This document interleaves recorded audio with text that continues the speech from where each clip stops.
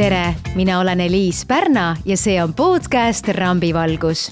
Täna on minu külaliseks artist ja saatejuht Karl-Erik Taukar. Head kuulajad, täna on mul hea meel tervitada sellist külalist, kes on saanud auhindu nagu edukaim artist, parim meessaatejuht, aasta hiti omanik, aasta tegija, Eesti seksikaim mees ja nüüd taaskord aasta parim saatejuht. Tere tulemast Rambivalgusesse, Karl-Erik Taukar. Aitäh kutsumast. Palju õnne, jälle üks suur võit on kotis. Aitäh. Mida see sinu jaoks tähendab? Sul on tegelikult ju nii palju auhindu juba. Kuidas sina sellele kõigele vaatad? Ma vaatan sellele ikka samamoodi nagu siis, kui ma sain esimese auhinna. Ma ei mäleta, see oligi aasta hitilt midagi äkki 10 aastat tagasi. Et ega sellega nagu ära ei ole võimalik ikkagi harjuda. Et ikkagi see mõnes mõttes nagu esimene kord on siuke, et esimesed korrad jäävad alati meelde, ükskõik mis see elus siis on, millega tegu, mis valdkonnaga, aga viimane, ehk siis nagu selline, näiteks eilne, on jälle selline kuidagi võib-olla selline kinnitus sellele, et mingi suunavalik on olnud õige ja see on selline mõnes mõttes selline kuidagi leevendus mingile pingele isegi, ma ütleks, et kui sa mõtled, et tegime eelmisel aastal 2 suurt saadet, aga tegelikult ju keegi ei tagasisidesta seda nüüd või keegi ei anna sellele hinnet, siis mõnes mõttes see on nagu see hinne, et sa tegid hästi.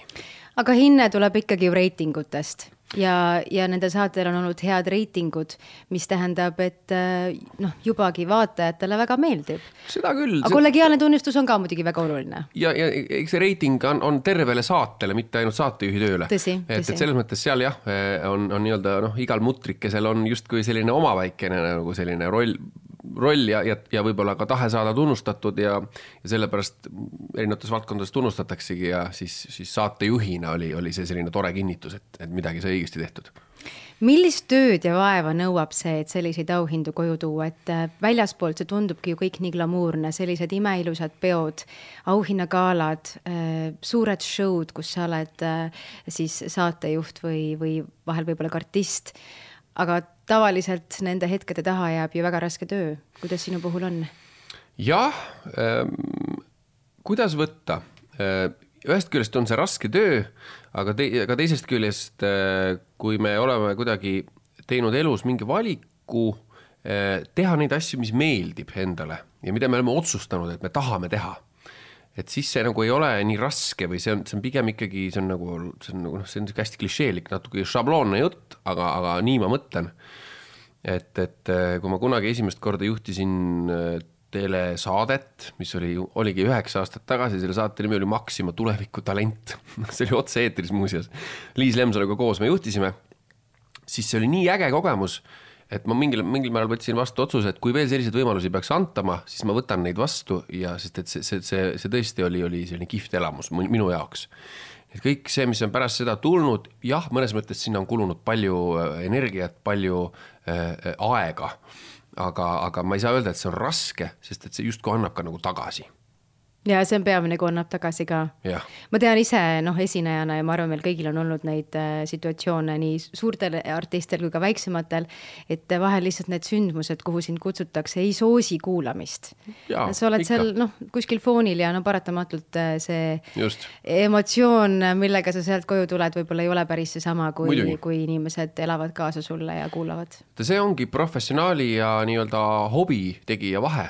Et professionaal on ka nendel üritustel, mida sa mainisid. Särab samamoodi, nagu tal oleks 5000 fänni lava ees. Ja hobimuusik võib-olla vaatab seal, kui tuju ei ole, siis on natuke mossis. Aga prof ei saa seda lubada. Aga kui sa koju lähed, kas sa siis oled mossis? Ma saan aru, et seal laval tuleb nii maksimum anda, seal peale vahet, aga mõtlen just see emotsioon, millega sa pärast koju lähed. Jaa, ma isegi eile õhtul, kui ma läksin koju, siis kuidagi seda tähelepanu ja vestlusi ja seda sellist kiitust oli nii palju seal kroonika meelelahutusüritus auhindade sündmusel. Et ma läksin austustes koju ja ma vaatasin Stranger Thingsi veel öösel, mul on selle lõpuni vaatamata. Kas see selle teise hooaja juures või? See on vist kas mitte 4. juba. Neljas? Nüüd see uus on 4. Just, see on 4. hooaeg. Ja mul küll pruut vaatas üksinda mingi aeg, kui ma olin kuskil esinemas mitu päeva, siis ta vaatas kõik asjad ära, täielik sigadus muidugi, et me ei saanud seda koos vaadata, sest et me alustasime koos, aga nüüd ma vaatan üksi järele. Ja ausalt, et mul ei liikunud näos ükski lihas ka, sest et ma olin austuses tõesti sellest kõigest sellest tähelepanust ja kiitusest natuke nagu väsinud. Võtsid aega enda jaoks. Aga kui me tuleme nüüd nende telesaadete juurde, mida sa hulganisti oled juhtinud ja saanud ka tunnustust igalt poolt, siis milline, küll, et sa ütled, et töö ei ole raske, aga siiski mingi töö jääb sinna taha. Mis eelneb otse-eetrile, kui me võtame näiteks Eesti otsib superstaari saate ja sa mõned 10 sekundid enne lava, mis toimub? No võib-olla natuke veel tagasi keerida, et siis eelnevatel päevadel tavaliselt on niimoodi, kuna saatel on stsenarist, Olav Osorin on olnud näiteks meil viimased hooajad ja nüüd on ka uuel suurel saatel sügisel nimega Uus laul, et siis mingil hetkel tuleb nii-öelda see saateplaan ja minuni jõuab esimene siis tekst, millega ma selles mõttes teen natuke tööd, seal põrgatame natukene seda teksti edasi-tagasi, kas kõigile sobivad need muutused näiteks, mis ma sooviksin teha. Ja siis mingil hetkel saame teksti paika, siis ma loen selle veel ühe korra läbi, nii et kui ma lähen lõpuks saatesse, siis on see minu jaoks juba tuttav. Ja see, kui see saate nii-öelda signatuur algab, kui meil on see elekter on juba stuudios, tossumasin juba käib, rahvas on juba kuum, no siis on see koht, mis on tegelikult mitte enam töö, vaid juba palk. Et see on see tunne, et nii, nüüd läheb lahti. Me oleme kõik siin, et iseendi meelt ja rahva meelt lahutada ja kõik toimib. Rahvas on siin põhjusega, keegi ei ole siin vastutahtmist, kõik tahavad midagi. Kes tahab võita, kes tahab anda kohtunike laua taga häid kommentaari, kes tahab hästi saadet juhtida, kes istub publikus, kes tahab lihtsalt elamust saada. Siis ei ole enam mingit küsimust, see kõik toimib. Aga sellele ei eelne mingisugused spetsiaalsed hääle või diktsiooniharjutused. Ma tean, et sellistest diktsioonikoolituste lõpetatakse, et paned pool veini korki endale hammaste vahele, siis ütled neid numbreid. Võib-olla peaks ütlema, võib-olla saaks paremaks diktsiooni, aga... ma arvan, sul ei lähe halvasti, aga ma lihtsalt mõtlen, et kas see on mingi töötulemus või tuleb iseenesest? Hääle seades ma ju käin aeg-ajalt hääleseade õpetaja juures, aga peamiselt muidugi eesmärgiga laulda kergemalt ja vabamalt. Aga kuna selleks hetkeks, kui saade algab, otse-eeter näiteks Superstar saate puhul algab, kus sa oled ju ise ka osanud, tead väga hästi. Täpselt nii. Siis sellele on eelnenud juba läbimäng ja läbi jooks samal päeval, nii et me oleme juba tegelikult hommikust saadik ju siin TV3 majas. Ja siis on tegelikult hääl soe, mõte on juba vahe ja terav ja siis ei ole seal midagi enam soojendada, siis on juba keha ja vaim on valmis. Aga ütleme, et sind ilmestab minu jaoks ja ma arvan paljude teiste jaoks just see väga ladus keelekasutus. Üks asi on see, et sa oled selline särav ja kuidagi, ma vahele küsin, kas tekst tuleb prompteri pealt või kõik on pähe õpitud? Seal on nüansse, seal on hetki, kus ei ole prompterit, kus on vaja improviseerida, aga sellise saate puhul, kus on otse-eeter, seal peab olema prompter, seal ei ole muud varianti, sest et seal saateles on nii palju osi, nii palju nüansse, mis tuleb sisse juhatada, et isegi kui ma tahaks või mulle meeldiks seal improviseerida ja olla uhke ja taguda rusikaga vastu rinda ja öelda, et panin puusalt, siis ei. Sellisel saatel on ikkagi stsenaarium ja see peab minema stsenaariumi järgi, muidu kukub kõik kokku, nii et prompter. Aga need väiksed kaardikesed, mis su käes on, mis seal peal kirjas on? Seal peal on täpselt see sama stsenaarium, mis on prompteris ja see on juhuks, kui midagi juhtub tehnikaga. Väga mõistlik. Ütleme Eesti, mujal maailmas näiteks David Lettermani shows on seal veel ka inimene reaalselt suurte pappkaartidega prompteri kõrval, kes on siis selleks juhuks, kui prompter kukub ära ja David Letterman ei hakka loomulikult midagi tekstikaartidelt lugema, tema siis vaatab selle mehe poole või naise poole, kes neid hiigelsuuri pappkaarte siis hakkab vahetama tema teksti näitamiseks. Aga Eestis on meil tekstikaardid. Ma tulen siis tagasi selle teise teema juurde, et sul on see ladus keelekasutus ja sinu sõnavarast on tekkinud ju ka Eestis mõned uued sõnad. No ma tean ühte. No okei, tutske. Kust see üldse tuli? Mida see tähendab? No tegelikult see sõna ju, ega mina seda välja ei mõelnud. Minu meelest on see ikkagi mingi vana siuke 90-ndate, kas mitte isegi selline Tartumaa või Lõuna-Eesti sõna, mis on ära unustatud. Kuskilt ma seda kuulsin, see ei mulle kohe kõrvade vahele kajama, sest et just kui see sõna on puudu Eestis, see tähendab midagi sellist, et see peab ikkagi olema selline veenev, tugev, äge, tõhus. tutske publik, hea publik. Tutskelt. Positiivne, tunnustav sõna. Jaa, näiteks täna esineme poisid, täna esineme otse-eetris, täna tuleb tutskelt panna. Aha, selge, selline julgustav ja tunnustav sõna. Ja. Aga kas sa loed raamatuid, vaatad filme, sest ütleme, üleüldiselt sinu kõnekasutus on voolav ja kuidagi rikkalik. Ma tänan sind ja ilusa komplimendi eest. Eks ma ikka loen raamatuid, mitte küll nii palju, kui oleks uhke öelda. Ma lugesin viimati, kuu aega tagasi lugesin näiteks ühe raamatu ühe tõstega läbi või paar nädalat tagasi. Aga eks ma ju jälgin ka, mis teevad kolleegid teles, vanemad, kogenumad, paremad. Näiteks Marko Reikop, Mihkel Raud, Hannes Võrno, me teame neid kõiki, me oleme kõigilt neilt tegelikult, kas me tahame seda või mitte, alateaduslikult, ma arvan, me oleme kõigilt neilt midagi saanud, mingid lause ehituse nipid, mingid sõnad, mingi teatud sõnavara, et see jääb meile külge nii või teisiti ja mul eriti, kes ma ju taotlen olla telesaatejuht, siis ma olen seda, ma arvan ka teadlikumalt nagu võtnud neilt näiteks. Aga mulle tundub, et see on ka mingisugune omadus inimestel, kes kuulavad teiste vestluseid ja panevad sealt mingisuguseid lause ehitusi või sõnu kõrva taha ja hakkavad ise kasutama. Mina kipun ka selline olema. Ma mäletan, et ma olen ühe korra teadlikult käinud Ameerikas, ehk siis täiskasvanuna ja kui ma sinna sattusin, niigi vaatad siin Eestis ju neid Netflixi sarju ja Ameerika inglise keelt kuuled võrdlemisi palju, aga ikkagi siin omavahel võib-olla mõne sellise lätlasele edukaga, kellega mina igapäevaselt siis ka suhtlen. Ega meil siin need aktsendid kipuvad selliseks robustseks minema. Aga kui ma seal Ameerikas olin siis 2 nädalat, siis ma tulin tagasi, ma olin ikka päris üllatunud, muudki ikka nii nagu päriselt räägivad. Aga mulle tundub, et see ei ole kõikide jaoks, et võib-olla see on mingi, ma ei tea, muusika või midagi, muusika inimesed. Võib-olla. Mul on ka õudselt see komme, et ma kipun, kui ma teatud, kas inimesega veedan aega näiteks rohkem koos, siis ma kuidagi tahan nagu alateaduslikult, ma tahan võtta nagu talt midagi endale üle. Võib-olla just seda osa, mis mulle meeldib või mis mind köidab.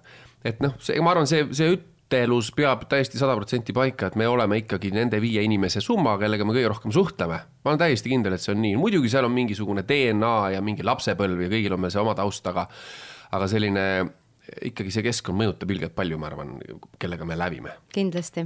Üks sõna, mis mul jäi veel ühest intervjuust meelde, ma otsin üles, et ma ei eksiks. Minu meelest see oli sõna säbelema. Jaa, tegelikult seda sõna ei ole olemas. Tutsket ei ole ka olemas. Säbelema on väga hea leid sul, sa selle kuidagi kinni püüdsid. See on sõna, mida kasutati kaitseväeteenistuses. Et kui sa säbeled, see tähendab nagu midagi nagu, ütleme, ennast esile tooma või kuidagi edvistama või halvas, see on halva alatooniga sõna. Näiteks rivis säbeleb. Ei säbele rivis, öeldi, kui keegi hakkas seal midagi juukseid parandama. Ütleme, et seal sügad kõrva või näpid juukseid või parandad seal midagi seal midagi sügeleb või midagi, siis tegelikult seda rivis ei tohi teha, kannata ära, eks ole, et ei säbele rivis oli nagu see. Nii et see on siis leid kaitseväest? Jah. Kui me vaatame seda kaitseväeperioodi, ma ei tea, see ikka mitu aastat tagasi pidi olema see 10. Jaa, see oligi rohkem juba isegi, see oli 11 aastat tagasi ma nii-öelda lõpetasin siis kaitseväe teenistuse, jah. Mida see kogemus sulle andis seal? Raske on analüüsida niimoodi tagant järele. Võiks arvata, et äkki oli see näiteks hea selline suhtlemiskursus. Sest et meid oli seal ühes kompaniis 120 meest ja kogu Kuperjaanovi peale seal üle 600 ja sa pead väga erinevate taustadega inimestega, kellest sa ei tea mitte midagi, hakkama saama. Kui sa näiteks annad kellelegi käsu midagi teha, sa pead seda ütlema niimoodi, et ta ei vihastaks, et see ei mõjuks üleolevalt, et see ei mõjuks nõmedalt ja üleüldse, kuna kõigil on justkui üks sama eesmärk, seal mingi operatsioon või mingi laager või mingi asi ära teha, siis kõik peavad omavahel kuidagi hakkama saama. Ja kui me siin Tallinnas või ükskõik, kus me pärit oleme üles kasvame, siis me tegelikult ikkagi suhtleme suhteliselt sarnaste inimestega. Aga seal oli niimoodi, et see oli läbilõige tervest Eestist. Ühes magamistoas põhimõtteliselt, magalaks nimetatakse seda. Ja sa oled nende inimestega nagu suhtlussfääris väga lähedal 11 kuud, nii et seal peab kohanema, muidu läheb väga keeruliseks.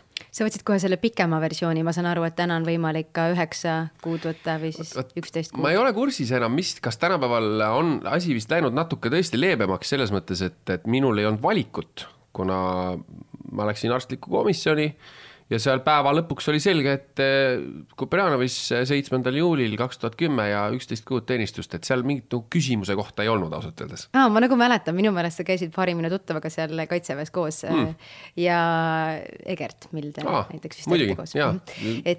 tänaseni väga hea sõber. Ja ma mäletan, et kui nemad läksid sinna, tal olid mingid sõbrad ka, siis oli nagu jutt, et 9 versus 11, nad võisid nagu pikema programmi. Tegelikult oli 8 kuud variant. 8? Seda nimetati põhikutseks. Meie olime eelkutse ehk 11 kuud ja põhikutse, meie olime need ülemad, kes siis hakkasid seal näpuga näitama noortele, kes tulid.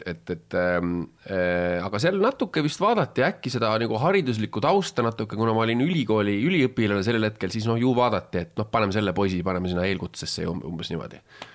Okei. Kuidas arvestades sa oled ise Kaitseväes käinud ja me ei saa tänapäeval ju kuidagi mitte rääkida. Või saame mitte rääkida, aga sõda on kõikide meie elu mõnes mõttes osa. Et kui palju seda jälgid? Eks igapäevaselt ikka. Et need erinevad sõjaraportid, mis ilmuvad siin ja seal, eks ma neid, iga päev ma jõuan neid võib-olla päris lõpuni lugeda kõiki, aga eks ma hoian silma peal ikka.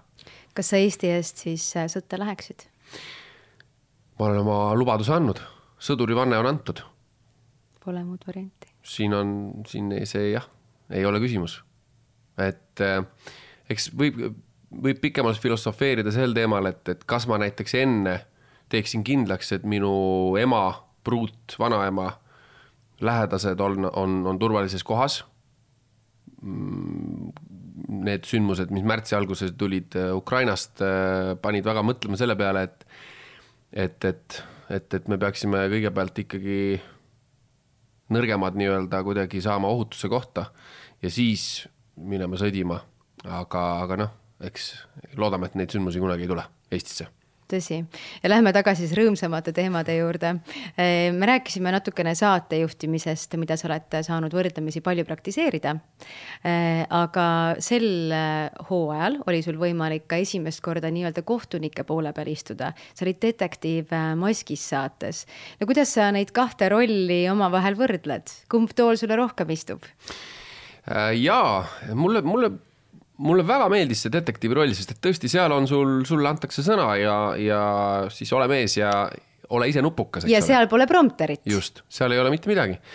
Et tegelikult mulle väga meeldis see, nagu ma ütlesin, eks mulle ka nendes saadetes kõige rohkem, mida ma juhin, nendes saadetes meeldib kõiki see vaba osa, kus on võimalik ise juhtida saadet, kui sul on seal 2-minutiline näiteks intervjuu kuskil green roomis või kusagil.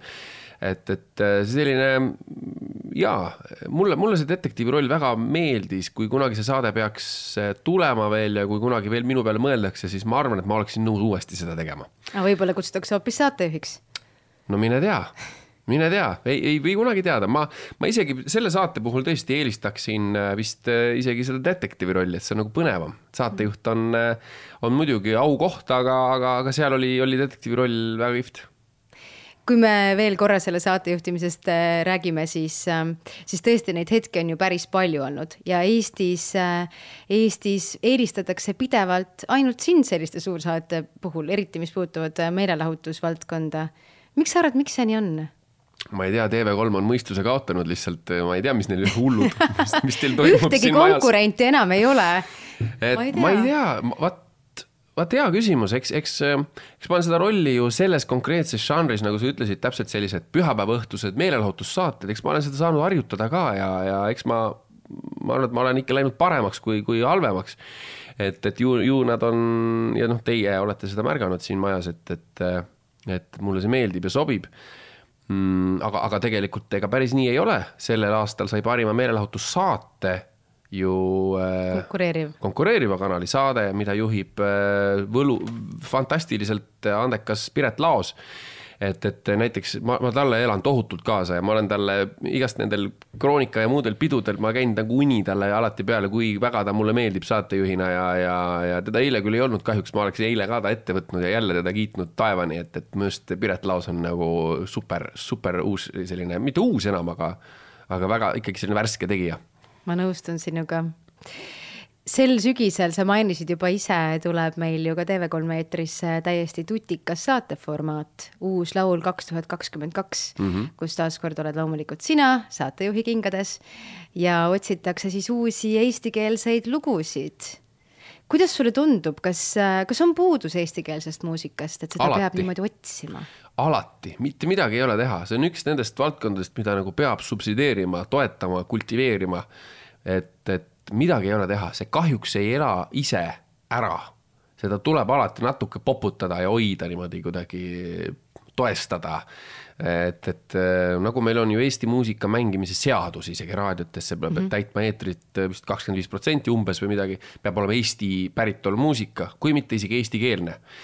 No raadiod muidugi viilivad sellest ära niimoodi, et nad mängivad Eesti muusika töösiti, eks ole, kuna seda ei ole, no kui sa kuulad ükskõik mis raadiot, sellist top 40 raadiot, siis kuskil 9-10 ja lõhtul hakkab, et siis mängima ainult Eesti muusikat. Veider, tegelikult väga veider, sest ma ise tean, ja ilmselt sa oled kindlasti ka kursis sellega, sa teed ise eestikeelset muusikat, et eestlased mingil põhjusel enamjaolt eelistavad või tunnustavad just neid eestikeelseid artiste, aga samas raadios kuulavad siis ingliskeelset muusikat. Nii ja naa, ju ikkagi, raadiod on ju äriettevõtted, ega nad mängivad seda ikkagi, mis rahvale meeldib, mis kuulaja testides hästi toimib ja selge on see, et kui maailmas inglisekeelset muusikat toodetakse mingi X arv, siis eestikeelseid lugusid selle X arvu kohta ilmub ju kaduv väike number. Et sul on valik ikkagi nagu sul on maailma tippprodutsendid seal A-listi maailmastaaridele kirjutavad lugusid, siis kahtlemata see on väga kvaliteetne muusika ja muidugi raadiod seda tahavad mängida ja nad seda peavadki tegema, et relevantsena püsida. Aga jah, Eestis on tegelikult see popmusiaskene ja üldse see tööstus ikka jõle lapse kingades, aga viimaste aastatega hästi palju arenenud. Et meil on juba ikkagi suured stuudiod, kas või minu oma kodustuudio Downtown, nüüd siis Far Music, kus on ikkagi regulaarselt laulukirjutamise laagerid, see skene nagu kasvab ja elab ja kvaliteet hüppeliselt kogu aeg paraneb. Et see protsess iseenesest juba elab mõnes mõttes oma elu, aga sellised saated, nagu näiteks uus laul tuleb, need ei ole kunagi liiga vähe. Et meil on Eesti laul muidugi rahvusringhääling, hästi selline, need on Eurovisiooni reeglid, seal on 3 minutit maksimum. Liiga palju? Sa saad liiga vähe? Teadused, et uus laul neid saateid... Liiga palju on või? Ei, et neid ei ole kunagi palju, sa tahtsid vist nii öelda? Ei, ma tahtsin vist öelda tõesti, et neid ei ole... Jah, ma tahtsin nii öelda just. Ma võin uuesti öelda. Ei, sa võid kuidas iganes öelda. Ühesõnaga jah, neid saateid, nagu näiteks sügisel tuleb uus laul, ei ole kunagi liiga palju. Täpselt nii ma mõtlesin. Et seda Eesti muusika on jah selline, et midagi ei ole teha. Nagu kõik Eesti ajakirjandus, Eesti kirjandus, see on kõik nii väike, et ikkagi kogu selle nagu ülikvaliteetse lääne meedia kõrval seda natuke ikka tuleb poputada. Kui teadlik su enda valik on siis olnud just seda eestikeelset muusikat teha ja mitte valida seda maailmaareeni? Väga teadlik, sest et ega sa ütlesid õigesti, et kuigi eestikeelset muusikat on vähe alati. Ja mängitakse raadios ingliskeelset. Ja mängitakse, aga mängitakse eestikeelset, kui sa teed, aga selleks sa peadki täpselt ikkagi püüdlema selle kvaliteedi poole, mis on nii-öelda see maailma pop.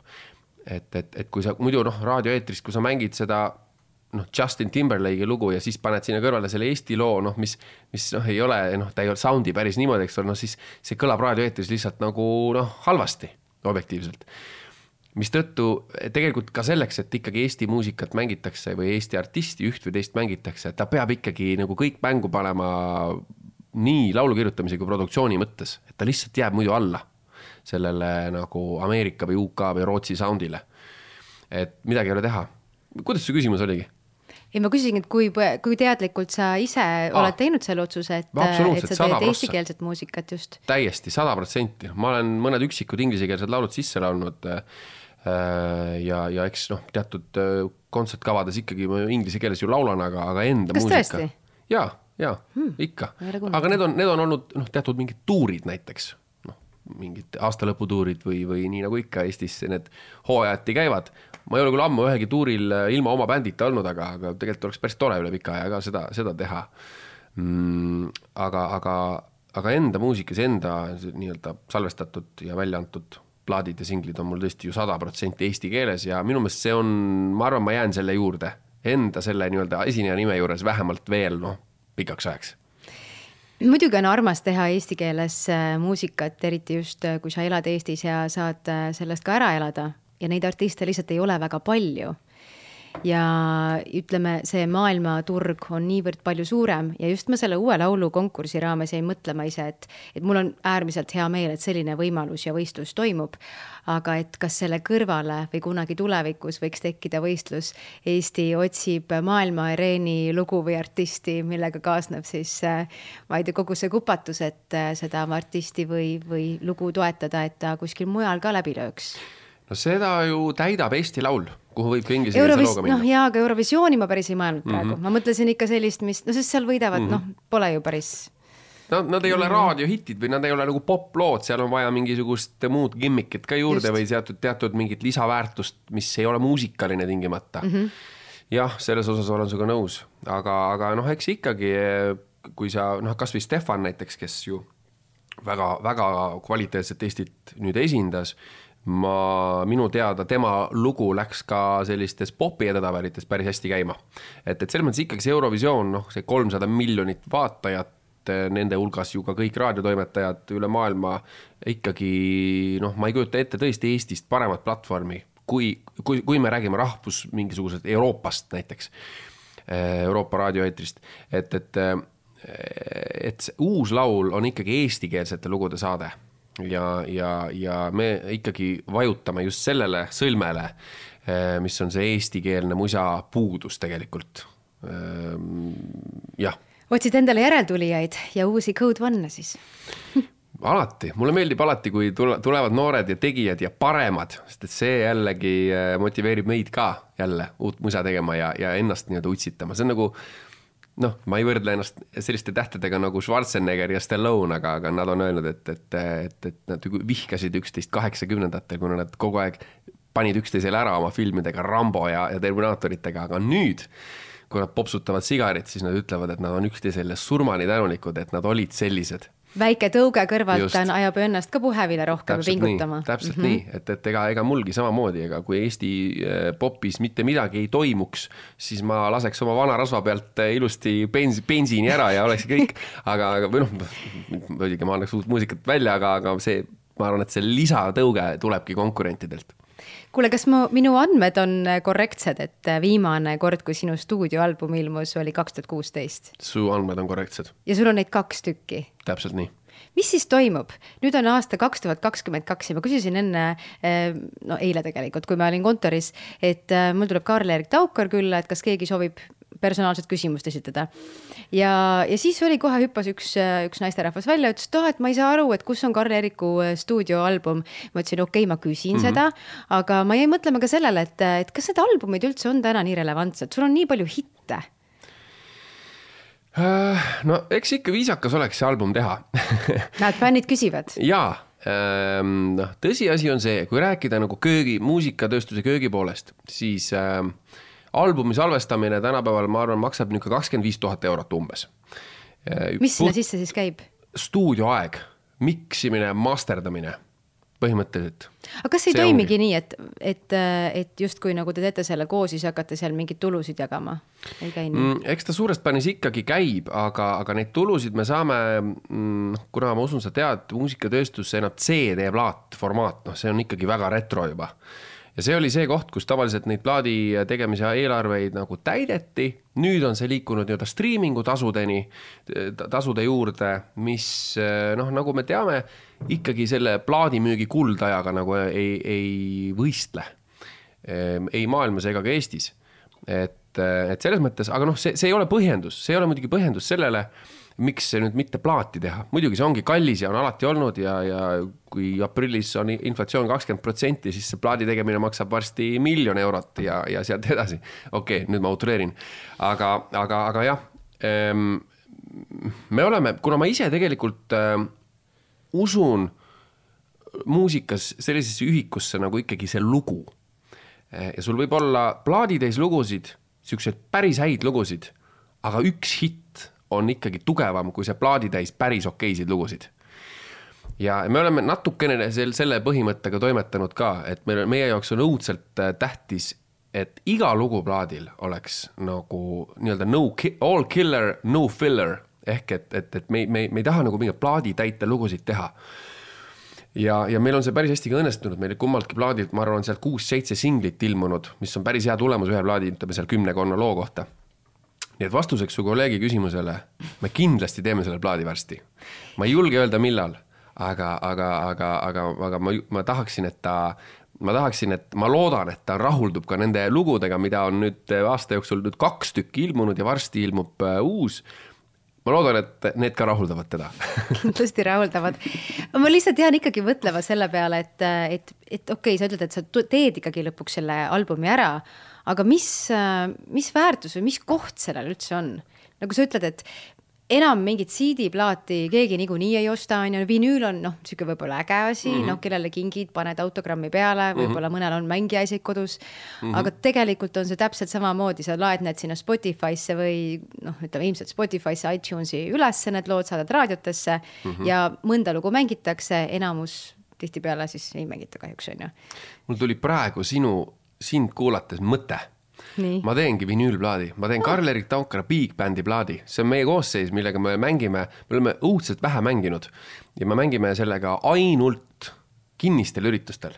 Aga nüüd, kuulates sind, kui sa rääkisid, et vinüül on äge, sest vinüül ongi äge, me teeme Big Bandi plaadi, see on lubadus, su kolleegile ka. Väga hea, mul on isegi vinüülimängija kodus olemas, mina saan vähemalt seda kuulata. Ma tahan sulle kinkida selle plaadi, selle mõtte eest. Väga hea, aitäh sulle. Artisti jaoks on väga oluline imago ja ma olen kuulanud sinu intervjuusid, lugenud, kus sa oled rääkinud ka sellest, et sa hoiad teadlikult, mis isegi teadlikult, sa ütlesid, et sa oled nagu sa oled, sa lihtsalt ei otsi nagu ajakirjandusveergudel seda väljendit, et kõiki südant puistata või oma ärevlusid detaile jagada, mis on täiesti arusaadav ja normaalne. Aga kas sa oled selle mõtteni kuidagi jõudnud teadlikult? On sul mingid õppetundi olnud, mis on pannud sind sellisel viisil käituma? Ja ma peaks ütlema, et jah, on teatud sellised kogemused olnud, kus alguses esimesed kokkupuuted meediaga, ma usun mitte, ma ei ole ainukene, ma usun paljudel on see, et sa räägid nagu ajakirjanikuga nagu hea sõbraga või emaga või isaga. Et sul puudub see taju veel, et kuidas tema oma tööd teeb. Et tegelikult tal kogu aeg kompuuter käib ja ta tahab seda ühte lauset saada su jutust, et müüa sellega oma ajakirja. See on äri. Ja eks muidugi algusaastatel ma ütleks ikkagi ka natuke palju sai räägitud, natuke ilma filtrita sai räägitud, ausalt sai räägitud, aga asi on selles, et see üks lause, mis pealkirjaks pannakse, ikkagi hakkab seda oma elu elama ja tegelikult ikkagi kogu vestlust, mis mõnikord kestab mitu tundi või isegi mitu episoodi ajakirjanikuga, ikkagi selle ühe lausega ju kokku ei võta. Seal on see suur pikk backstory, miks sai ühes teatud hetkes intervjuus näiteks üks lause öeldud ja nii edasi.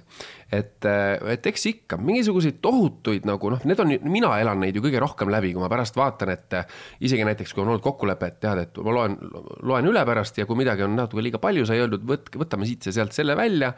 Kui pärast seda kokkulepet ei austata, siis võtad sealt tanklast selle ajakirja, täitsa lõpp. Ongi sisse pandud, kõik, millest me rääkisime, kõik, mis ma palusin, et ärme seda pane, kõik on sisse pandud. Ja siis elad tohutult seda läbi, tegelikult ülejäänud riigil on jumalas, nende jaoks ei ole mingisugune teema, aga sinu jaoks on, sest et see on sinu elu, see on sinu lugu ja mingid intiimsed detailid, eraelulised, mida sa võib-olla korraks intervjuus tekkis hea sükene klapp, eks ole, ütlesid välja, pärast mõtlesid, et ei, ma ikka ei taha terve rahvaga jagada, aga ikkagi see on seal sees, et jah, vastus on jah. Jube keeruline. Meil on ka ju meelelahutusportaal tv3.ee ja ma olen selle peale just hiljuti mõelnud samade podcastide kontekstis, et ma tegelikult tahan, et inimesed ju neid kuulaksid. Ja ma tükk aega kõiki lugusid ma ise ei tee ja lihtsalt kui ma ise selle nii-öelda podcasti üles panen, ma vormistan, ma üritan alati mõelda just sellele tundele, et ma ei taha, et keegi läheks siit ära ja pärast vaatab, tõesti ütlesin, aga rebisid kontekstist välja. Aga jube raske on panna neid pealkirju, ma pean ju midagi sinna panema, see on lihtsalt puht juba tehniliselt, midagi peab seal ju olema. Ja nii keeruline on seda teha, et sa samas tahad seda inimest, seda toredat vestlust anda nendele kuulajatele edasi, et nad leiaksid selle üles, neil tegiks mingisugune intrigeeriv moment, aga teiselt poolt, sa kogu aeg otsid appi, meil oli nii tore vestlus, ma üldse ei mõtle halvasti. Ja siis kuidagi mingi kompromissi pead seal vahel leidma, nii et ma saan mõlemast poolest üli hästi aru. Absoluutselt. Ma saan ka aru, kuidas maailm töötab selles osas, selles valdkonnas. Olen mina, kes annab intervjuu, oled sina, kes võtab intervjuu, on toimetaja, kes tahab, kellel istub kukil peatoimetaja, kellel istub kukil tegevjuht, kellel istub kukil istuvad omanikud, kellel istub kukil veel mingid aktsionärid, et selles mõttes kõik tahavad tulemusi aga see tuleb kogemusega. Ma olen isegi suurte ajalehtedega, suurte ajakirjadega teinud kirjalikke lepinguid, et me selleks kuupäevaks, selleks kellaajaks anname teksti üle, mul on 48 tundi aega teksti redigeerida, nad peavad minu muudatusettepanekud arvesse võtma, digiallkiri ja nii edasi. Et ma olen ka seda teinud ja ma olen selle juures alati kõigile öelnud, et see ei ole mitte midagi isiklikku, lihtsalt meil on endal hea pärast meenutada, milles me kokku leppisime. Ja ma olen seda tõesti paar korda ainult teinud, kui ma olen tundnud, et minu jaoks on uued inimesed ja ma tahan olla kindel, et seda jama pärast ei ole. Ja ma tahan olla ka intervjuud andes aus, ma ei taha kogu aeg iga oma sõna läbi mõelda, sest et see tuleb õudselt jumar ja iga intervjuu. Täpselt, ega ajakirjanikul ei ole ka rõõmus seda kuulata, kui igalt tuleb ainult poliitkorrektsed vastused ja siis ei ole sul niikuinii seda pealkirja võtta. Just, nimelt. Et ma arvan, see on normaalne, see on täiesti normaalne, minu arust see ongi professionaalsuse märk, et mõlemad pooled saavad aru, et me peame teatud kokkulepped tegema, et sellest tuleks kõigi jaoks hea lugu, et mul või kellelgi, kes annab intervjuud, ei oleks seda paha lugeda pärast ja et ajakirjanik ei saaks enda kätte mingist suvalist ümargust mõttetut teksti. Ja, kahepoolne koostöö. Just. Sa oled olnud tegelikult väga nupukas, sest et me oleme siin pikalt rääkinud sinu sellisest artisti või meelelahutaja karjäärist, aga sa ei ole kõiki mune pannud ühte korvi. Sinust on saanud tehnoloogia, ärimees ja ma kirjutasin üles, et need olid nii keerulised nimed, ma proovin neid tsiteerida, sa korrigeerid mind. No proovi. Minu meelest on sinu firma nimi CFT Tech. CTF Tech. Ikka läks asja. Ei ole hullu. See oli juba päris hea. Ma kartsin seda, ma küll kontrollisin, ma kopeerisin mingisuguse koha. Nii, ja see firma tegeleb millega? Me korraldame noortele häkkimisvõistlusi. Häkkimisvõistlusi? Jah. See on ju päris hirmutav. Miks me soodustame noori inimesi häkkima teiste erategevustesse? Tead, häkkereid on mitmesuguseid. Ma arvan, et sinu mõte, kui sa kuuled sõna häkker, sul tuleb ette musta kaputsiga, see enormus maskiga tegelane, kes üritab meid rünnata ja meile halba teha ja meie raha ära varastada. Nende vastu on vaja eetilisi häkkereid. Nende skillset on sama, aga nende eesmärgid on erinevad. Ja meie koolitame eetilisi häkkereid, ehk siis white hat häkkereid, sest see vastu, kui need pahalased on black hat häkkerid. Ehk siis, et me kutsume noori tegema meie üritustel ja meie siis küberharjutusplatvormil esimest sammu saamaks aru, mis on küberkaitse, mis on see valdkond, missugused töökohad ja töövõimalused selles tulevikus on ja tulema vaatama, kas see sobib neile, kas see huvitab neid ja osalema meie koolitustel ja võistlustel ja loodetavasti koolitada sellega välja terve uue põlvkonna küberkaitsespetsialiste. Kust tuleb ühel lauljal artistil mõte, et hakata küberkaitse tehnoloogia ärimeheks? Vaat seal tuleb mängu see minu saatejuhi pool. Kuna üldiselt kübervõistlused, häkkimisvõistlused tihtipeale on üsna sellised igavad, oleme ausad, pealtvaatajale vähemalt. Ma pole kunagi käinud, ma ei tea. Vot, usu mind, väga enamik inimesi pole kunagi neil käinud. Aga päris paljud inimesed vaatasid näiteks meie viimase võistluse, mis toimus 2021 oktoobris, vaatasid Inspira kanalil, meil oli otse-eeter, 7 tundi vältav otse-eeter, mina olin seal saatejuht. 7 tundi järjest olid saatejuht. Otse-eeter, see oli mu elu raskeim telesaade, vaieldamatult. Ma läksin pärast otse hotelli põhimõtteliselt magama. See oli totaalne küte. Aga jaa, mind kutsuti tegelikult, ma ise ju küberekspert ei ole, kübereksperdid kutsusid mind kampa, ütlesid, et Taukar, tule aita meil teha see võistlus natukene pealtvaatajatele põnevamaks, hoogsamaks, ägedamaks, köitvamaks ja tule aita meil noorteni jõuda, aita meil kutsuda neid sinna võistlusele ja ole ise see saatejuht ja ürituse juht. Ja ma ütlesin, davai mehed, teeme. Ja meil see õnnestus, me tegime eelmisel aastal suurima noorte kübervõistluse, mis üldse kunagi Eestis tehtud, Cyber Battle of Estonia on selle nimi, see toimub sel aastal uuesti veel suuremalt, otseülekanne on jälle Inspiras, nii et oktoobris, nii et vaadake. Aga miks selline teema?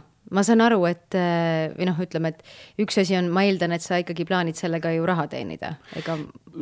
Taotlus on ju OÜ-l, tegemist on osaühinguga. Mulle tundub, et see ei ole MTÜ. Ja, see tegemist on OÜ-ga, jaa. Praegu, ütlen ausalt, me ei ole sealt teeninud sentigi. Aga siis sa muudki paned? Me oleme kulutanud hästi palju raha ja aega ja eks igas ettevõtluses on risk, et võib-olla me jäämegi seda sinna ainult kulutama. Aga loomulikult osaühingu eesmärk tahaks ikkagi kunagi kasumisse jõuda, muidu pole suurem asi osaühing. Sa räägid meie vormis, järelikult on seal mingid tegelasi veel? Jaa, Karl-Erik on meie kaasasutaja, kes Kaupo on mind kutsunud väga paljudesse telesaadetesse, seekord kutsusin mina teda, et Kaupo, tule aita meil teha see saade põnevaks ja aitame see formaat välja töötada ja nii, et Karl-Erik on kaasasutaja ja seal on siis, nagu ma enne juba mainisin, nii-öelda need päris kübereksperdid ka. Ma võiks väga pikalt rääkida, meil on tegelikult nagu see partnerettevõte Cybexer Technologies, kes on tegelikult kogu selle tehnoloogia, kogu selle küberharjutusplatvormi loonud. Nad on väga kõrgel tasemel, teevad NATO õppusi ja ikkagi pinnacle tegijad, kes ühel hetkel otsustasid, et kuulge, me tahame noori ka kaasata ja me tahame uut generatsiooni Eestis küberkaitseid kasvatada. Aga siiski, mis su enda kogemus on siis selles vallas või miks sind just selline teema paelub? No see teema paelub mind õudselt, see peaks paeluma tegelikult meid kõiki, kellel meil on näiteks nutitelefon. Lähen tagasi aastasse 2019, esimene üritus, mille me koos nende nimetatud kübertegijatega tegime, oli Abu Dhabis tegelikult. Seal toimus Cyber Battle of Emirates, emiraatide noortele ja päevasel ajal oli muidugi hästi intensiivne töö, aga õhtul me istusime restoranis maha ja siis ma rääkisin küberkaitsjatega nii-öelda, mis siis meid ümbritseb tegelikult. Ja me tegime sellise katse, me rääkisime umbes 10 minutit Volvodest. Keegi muidugi ei toksinud seda Google'isse teadlikult telefonidel on, me rääkisime Volvodest. Ja meil praktiliselt kõigil 10 minuti jooksul hakkasid ilmuma Volvode reklaamid, eks ole, Facebooki feedis. Tegelikult on ikka ahistav tegelikult mõelda küll. Väga hirmutav, jah. Et iga sõna on sul kuskil transkribeeritud. Tekstifail, see ei ole suur. Üks sõna on üks bait, eks ole. Et tegelikult kogu tekst, mis me räägime, on kusagil salvestatud. See ei ole muidugi mingisugune küberkuritegevus, see on me oleme kõik consent vajutanud selle nupule, et meile võidakse niimoodi reklaamida asju ja nii edasi. Aga see on õudselt põnev ja selline see on minu meelest selline valdkond, millega ma arvan, et lähiaastatel me hakkame kõik palju tõsisemalt kaasa mõtlema, et tegelikult kui kaitstud me oleme seal küberruumis. Et praegu me räägime ikkagi firmadest, kes meile reklaamivad, ma ei arva, et Volvo tahab tulla minu raha varastama, aga kuna meid ümbritseb nii palju tehnoloogiat, siis tegelikult ega need black hatid saavad ka ainult kogu aeg paremaks. Me teame, meil on kõigil sõpru, kellel on kaaperdatud Facebooki konto. Mina langesin krediitkaardi pettuse ohvriks eelmisel nädalal. Mis tähendab krediitkaardi pettuse ohvriks? Järsku on raha läinud? Ma ostsin ühe treeningvahendi internetist, üks gyroskoop randmete tugevdamiseks. Ja ma ei saanud mitte kuidagi muud moodi maksta, ma pidin panema oma krediitkaardi andmed sinna veebilehele. Ja hoppadi, paar päeva hiljem olen Selveris kassas, vaatan korraks oma panka ja näen, et iga minut toimub minu kantolt kuskil 200-300 euroseid makseid kuskile Kanada Walmarti. Ühest ainsast netis tehtud ostust krediitkaardiga piisas sellest, et varastati mu kaardi andmed ja püüti varastada mult 1000 eurosid. Õnneks see Walmart Kanada küberkaitsjate tiim oli nii kõva, et nad blokeerisid automaatselt need tehingud, ma sain oma raha tagasi, aga mitte kedagi meist ei jäta need asjad, kui me just off-grid ei ela kuskil, ka siis mitte, siis vähem, aga mitte kedagi ei jäta need teemad meist puudutamata. See on küll päris kehva, aga see oli mingi täiesti valiidne pood. Absoluutselt, jah. Et see ei olnud mingisugune shushumushu.com/midagi. Legitiimne lehekülg tootja lehelt ostsin.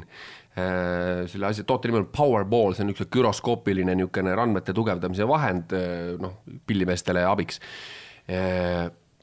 Ametlikult lehelt, aparaat tuli kohale, kõik korrektne, aga lihtsalt kuskil ahelas varastati mu kaardiandmed. See ajab mind väga hirmule ja mind päriselt huvitab, et nüüd, kui kogu selles teemas oled ka ju ise sees, aga mida ma siis peaksin tegema tarbijana? Sa räägid täiesti tavaliselt, tähendab nii palju, kui meil on samamoodi siin ettevõttes ju koolitused, ja eks me käime ka ju silmad kõrvad lahti, kus räägitakse, et ära kahtlastelt lehtedelt, nii Googleda enne, vaata, loed, Googledasin, Trustpilotis oli, skoor oli 9,7 sellel lehel. Absoluutselt legitiimne. Aga mida ma siis tegema peaksin? Tegelikult üldiselt minu õppetund on see, et ära maksa krediitkaardiga internetis. Nii lihtne ongi. Pean need siis PayPal või mis need vahendajad? PayPalid või siis Revolut on üks selline krediitkaart, mis vist minu teada iga ostu järel uuendab oma numbreid ja kuidagi on selline dünaamilise numbriga krediitkaart, mida on vist raskem nii-öelda varastada või kaaperdada, et klassikalise pangakaardiga ära maksa internetis. Okei, ma arvan, et see on väga kasulik informatsioon nii mulle kui ka kuulajatele. Ma arvan küll, ma ise igal juhul proovin neid sõnu nüüd jälgida elu lõpuni. Jaa. Aga ma eeldan, et sul on ikkagi lootus, et ühel hetkel see tehnoloogia, kübertehnoloogia ettevõte? Jah, selle sisuliselt on ta ütleme, küberkaitse koolituste ettevõte. Küberkaitse koolituste ettevõte hakkab ikkagi selle muusiku ja saatejuhtimise kõrvale sulle ikkagi leiba lauale tooma. See on ettevõtlus. Erinevalt sellest, kui mind kutsutakse laulma ja me lepime kokku näiteks tunniajase kontserdi eest tasu, siis tegelikult selle firma puhul ega keegi garantiisid ei anna. Me teeme seda õudselt suure õhinega juba mitu aastat ja anname oma parima. Esiteks me ikkagi kõigepealt tahame selle brändi ägedaks ehitada ja siis vaatame, kas nii-öelda raha sellele järgneb. Kõigi nende tegevuste kõrvalt, mis mulle tundub, et neid on päris palju, meil oli ka päris keeruline seda aega leida selle podcasti salvestamiseks, on sul Kerli Kivilaan, sinu pruut, kes alustas ka Vanilla Ninjas just tööd. Tal on uus tööpost ja ma ei hakka üldse minema kuskile eraelulisse detailidesse, sest ma tean, et see ei ole teema, mida sa soovid siin lahata ja teiselt poolt sa oled ka rääkinud sellest, et te siiski leiate teineteisele aega. Aga mis mind huvitab on see, et te olete vist päris pikalt koos olnud. Jaa. 8 aastat? Jah, 8. Praegu on 8 peal see number. Mis on sinu hinnangul siis sellise pika õnneliku kooselu saladus või mida peaks tegema? Võib-olla Anne Veski oskab paremini vastata. Aga mis on su soovid isegi enda? Tegelikult, sa oled noor inimene, mina olen ka noor inimene, et tänapäeval on ju, nagu me vaatame ka Hollywoodis vahetatakse, eriti artistid vahetavad neid kaaslasi suhteliselt kiiresti ja tänapäeva kiires ühiskonnas, kus kogu aeg käib vasakule paremale swipeimine, vahetatakse ka partnereid. Ma arvan, et olles selles vanuses, kus sa oled 8 aastat koos, ei ole üldse nagu mingisugune ebatavaline asi. No see on tõsi, seal ikkagi peab olema see otsus jällegi. Et see on pigem ebatavaline. Jah, seal on, ma arvan, et kui ma üldse püüan kuidagi kokku võtta oma neid mõtteid selles osas, et seal on jälle see sama otsus, et näiteks kui ma kunagi otsustasin, et ma tahan olla näiteks muusik ja ma tahan teha telesaateid, siis ma tegin selle otsuse ära ja ma ikkagi kuskil kuklas tean, et ma tahan neid asju teha isegi nendel hetkedel, kui võib-olla on raske.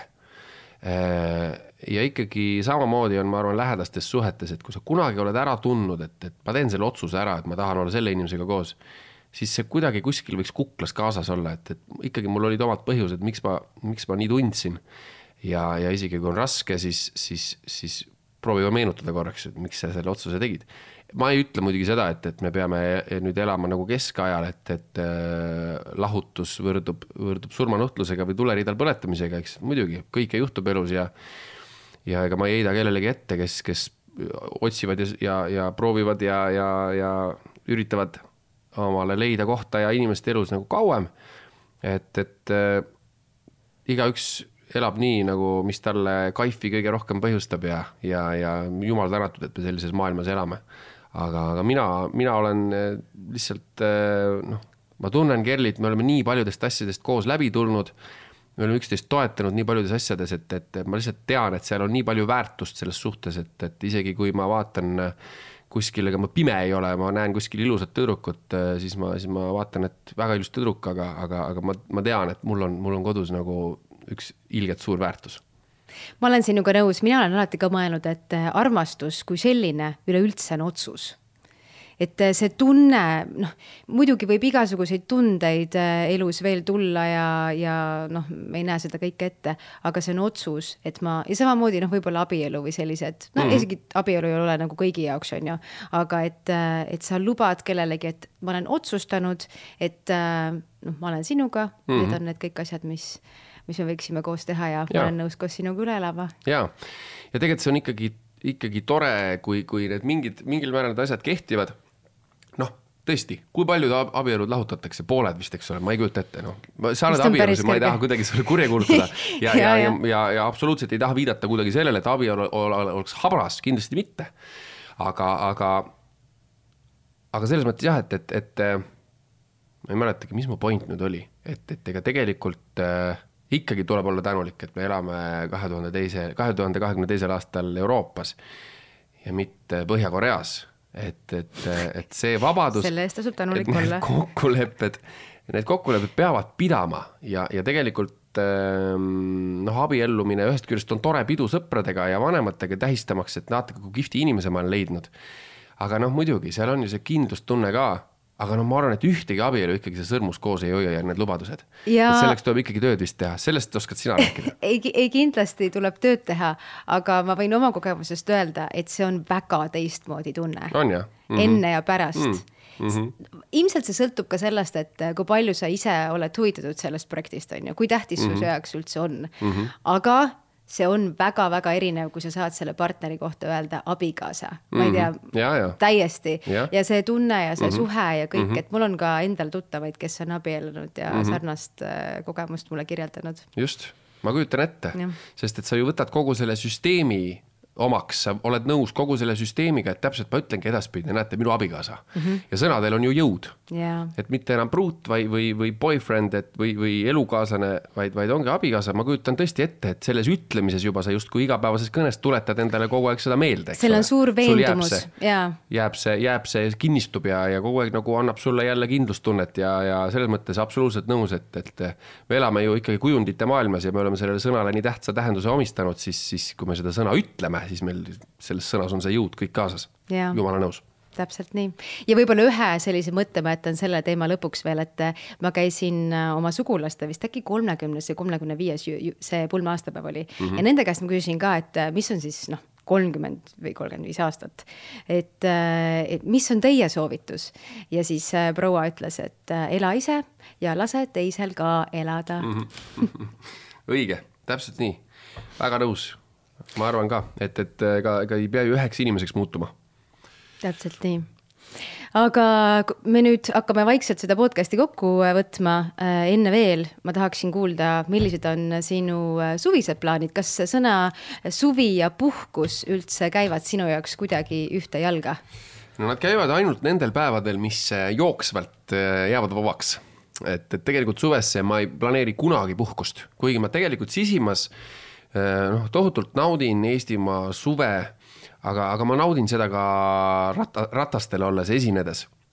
Nii et minibussis. Jaa, me näeme väga palju vaeva bändiga, et meil oleks alati see fun, et meil on oma Chevy buss, mis on meil ära kõigi jaoks hästi mõnusaks tehtud niimoodi, et kui sa lähed kontserti andma, siis sul ei ole mitte lihtsalt see, et sa tead, et sul sind ootab ees hea publik või et sa saad oma heade bändikaaslastega pilli mängida ja esineda, vaid et see kogu see ikkagi see minek peab olema ka siuke mõnus, et sul tekib see bändi tunne, me just rääkisime veel, kitarrist Robinil jääb mingi PlayStation üle, et me nüüd paneme ikkagi bussi omale PlayStationi ja hakkame kuskil pikematel otsadel teeme FIFA turniire. Nii et fun peab jääma ka sinna töö juurde, et seda ei saa kindlasti selliseks masinlikuks ajada, et saame 15 minutit enne kokku, kes tuleb taksoga, kes tuleb oma autoga ja ikkagi seal peab see rituaal peab jääma. Ja siis on nagu lihtsalt samas, ma ei tea, mina lähen sõpradega Hiiumaale, sina lähed sõpradega võib-olla ka Hiiumaale, lihtsalt teed seal ühe väikse sellise keika ka ära. Ja, eks nad on iseloomult muidugi erinevad väljasõidud, sest et nagu ma ütlesin enne, hobimuusik, kui tal on paha tuju, siis ta on laval mossis. Võibolla. Mina ei ole mossis, sa vaatad mulle otsa, ütled, ma võtta hobimuusik. Absoluutselt, ma ei ütle sulle, ma vaatan sulle lihtsalt otsa. Kuule, sa oled superstari finalist, sa ei ole mingi hobimuusik. Ma absoluutselt, jumala eest, ära üldse niimoodi valesti aru.